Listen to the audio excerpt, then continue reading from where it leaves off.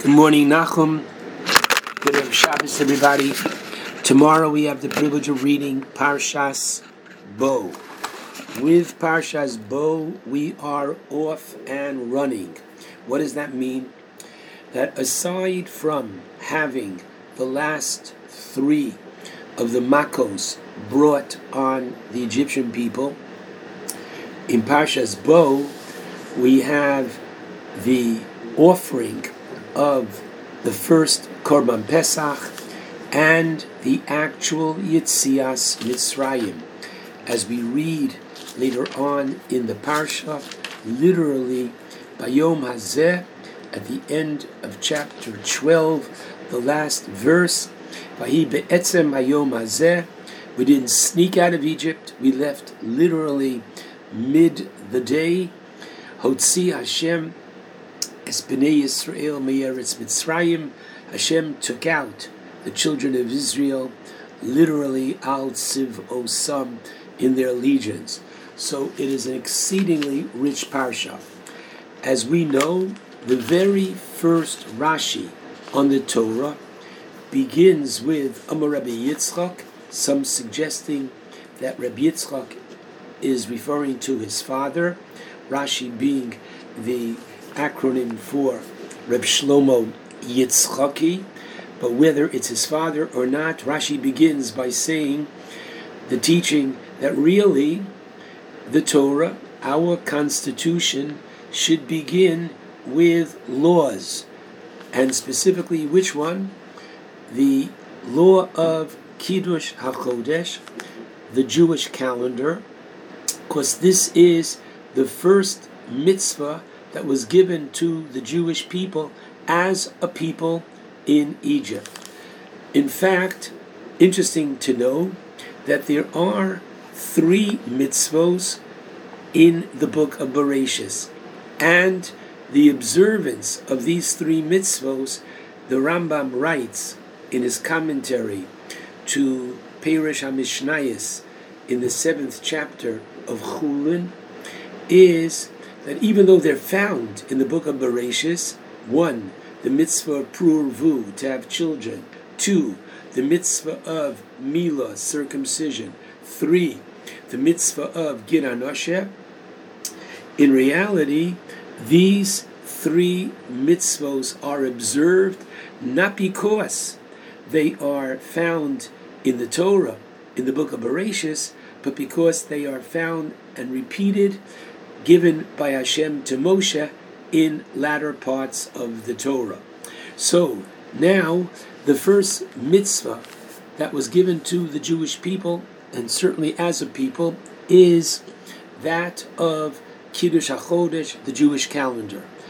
And clearly the Torah says that this month, meaning the month that you are leaving Egypt, this is to be the first of the months. And as the Ramban tells us, interesting to note, from the Torah there are no names to the months, just as there are no names to the days of the week in Judaism. Right? Today is Yom Hashishi. Today is the 6th day of the week, and there's only one day that has a name, namely Shabbos, because we focus on Shabbos each and every day, in actuality fulfilling the mitzvah of one of them, Zachor, to remember Shabbos daily. And so, similarly, writes the Ramban, there are no names to the months of the year. And so when the Torah tells us at the end of the 4th book that Aharon HaKohen died in the 40th year, in the 5th month, it is the 5th month from Nisan. And when the Torah teaches in Parshas Emor that Rosh Hashanah is to be in the 7th month, it is the 7th month from counting from when we left Egypt. Interestingly, the names of the months that we are in now, like we are now in the month of Shvat, these names came to us when we returned to Israel after the Babylonian exile, after the first Beis Hamikdash was destroyed, and we were 70 years in Babel. And when we came back, as a way of saying thank you to Hashem and redeeming us from the Babylonian exile, we kept as a relic of that exile and a reminder to us that we are no longer in Babylon. We kept those names, and so we have now names of the month as well. The calendar has been given to the Jewish people. What does that mean? It means that each and every month 2 witnesses came, and when they were interrogated and they were approved by members of the Sanhedrin who knew astronomy and who knew precisely where in the sky the moon would have been to have its appearance, and they asked the witnesses to show pictures on the wall. Was it like this? Was it like that? So it's an interesting phenomena. If indeed they knew exactly to the second when and where the moon should be, why do we need the witnesses at all? And so much so that if, listen carefully now, there is no February in Jewish calendar, meaning there's always a month of 29 days. The question is, what's tomorrow? Is tomorrow going to be, quote, day 30? Is tomorrow going to be day 1 because witnesses are going to come and they're going to offer testimony, and the testimony is going to be accepted by the Sanhedrin, and the Sanhedrin is going to recite Mekudash HaChodesh Mekudash, that we sanctify the month. And unless they make that pronouncement of sanctification, the month is not sanctified. And if it was a cloudy night after day 29 and nobody saw it, so the next day becomes automatically day 30, and the next day becomes automatically day 1. There is no continuation of day 31, etc., 32. Fine.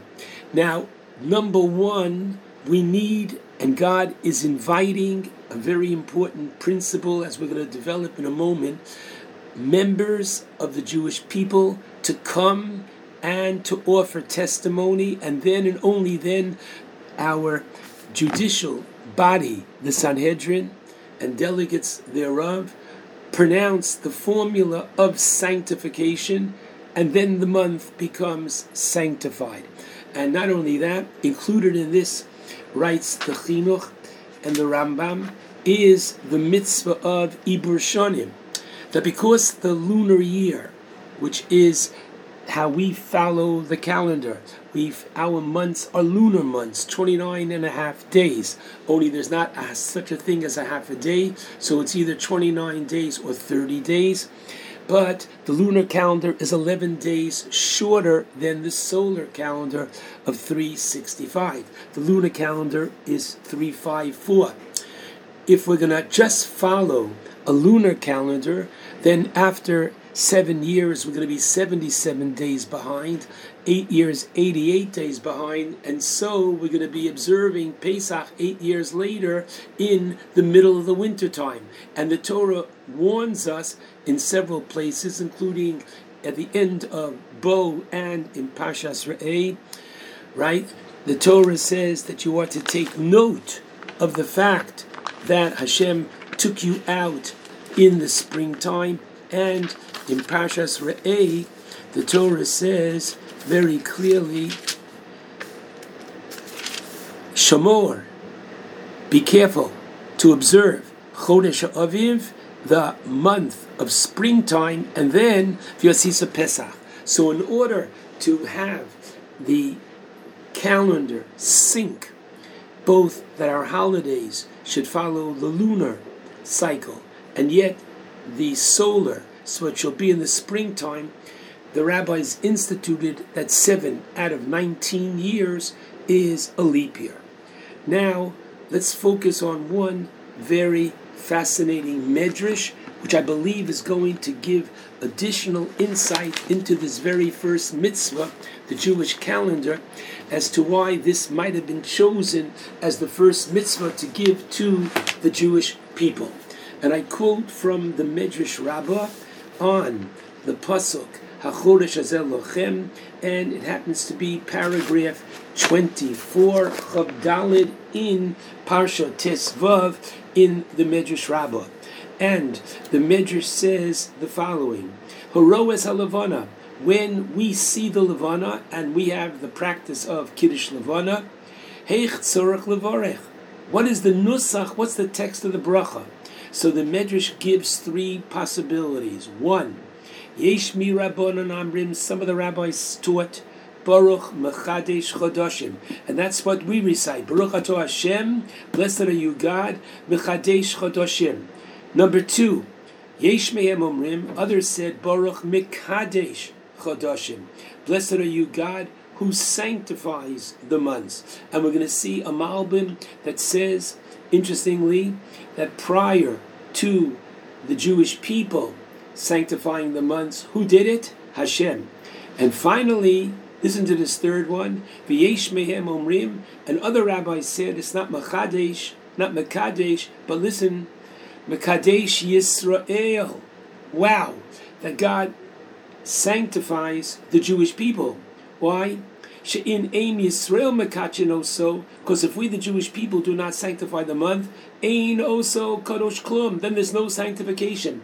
God has given over this responsibility / privilege to the Jewish people to sanctify the months. So this is a very important concept that the Medrash is teaching us, that Hashem in Mitzrayim sanctified the Jewish people and told us to, quote, run with this trait of Kedusha. You are a holy people. So first of all, let's understand what the Parsha is teaching us. One, that we were slaves in Egypt, and we went from slavery to free men. But if that's where you stop, you are wrong. There is, as I told you, if I didn't, I'm sorry, according to the Chinuch, there are 20 mitzvos in this week's Parsha. 9 positive mitzvos and 11 restrictions. If one turns to the Chinuch, to mitzvah Tes Zayin, the 16th mitzvah in the Torah is not to break a bone of the Korban Pesach. One is to have a lamb chop for dessert, and basically, I don't have to tell you, oftentimes, especially if nobody's watching, you're going to take the lamb chop, and you're going to take the bone and you're going to break it, because you're going to suck out the meat and the marrow that's left there, because you're going to enjoy it. The Torah says, I'm warning you, don't you dare, don't do that. It's a lab, it's a los. I say, don't do it. You can get makos for that. Why? Because you are aristocracy, and it's not the nature of aristocrats, of royalty, to eat in such a way. It's only poor people. And even if you might be in a poor state at any particular year, you were freed as aristocracy, as royalty. So we go from slavery, not just to freedom, to aristocracy. But now the Medrash is showing us that we're going not just freedom to aristocracy, but going from freedom to sanctity, that God has sanctified the Jewish people. Now what does that mean? It means, number one, just like the Malbim says in this week's Parsha, that, quote, he quotes the Medrash, Sha'arata, until now, Hu HaKadosh Baruch Hu Mekadesh Chodoshim. God gives us the capacity. God was the one who sanctified the months. And now he says, Hachor zel lochem, I'm giving it to you. Ma'ani mekadesh avatem. This is a form of our emulating God. The 611th mitzvah is for man to emulate God. As he is kind, so are we. As he is merciful, so are we. And we can add to that list now. As he is holy and sanctifies, so do we. And so, please God, tonight, what are we going to do? We're going to lift up our cups of wine, and we're going to recite the Kiddush. Wait a minute. We're at 5,780 years too late. Hashem already sanctified the Shabbos. But the answer is yes. He says to us, I did it. I want you to do the same. We add our sanctification. And indeed, the Jew is to sanctify not just the time in terms of the holidays. And it's interesting, Lo Adu Rosh, it's amazing that we control the holidays. What does that mean? It means that Rosh Hashanah cannot be on a Sunday. You want to know why? If Rosh Hashanah was on a Sunday, Hoshana Rabbah would be on a Shabbos. So what? But then you couldn't clap that Hoshana, and the minhag is so strong. And Rosh Hashanah can't be on a Wednesday, and it can't be on a Friday. You want to know why? Because we don't want Yom Kippur on either or a Friday or a Sunday. So on those days, Sunday, Wednesday, Friday, you ready?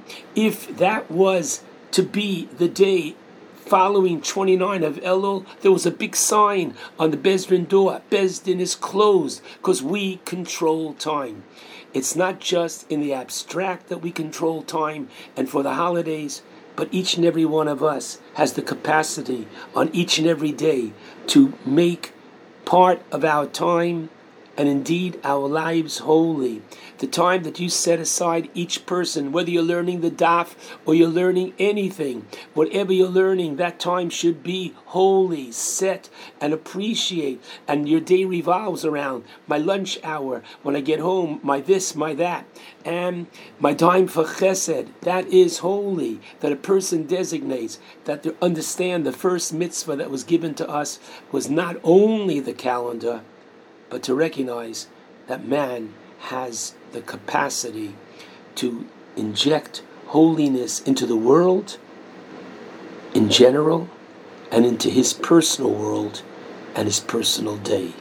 Shabbat Shalom to all.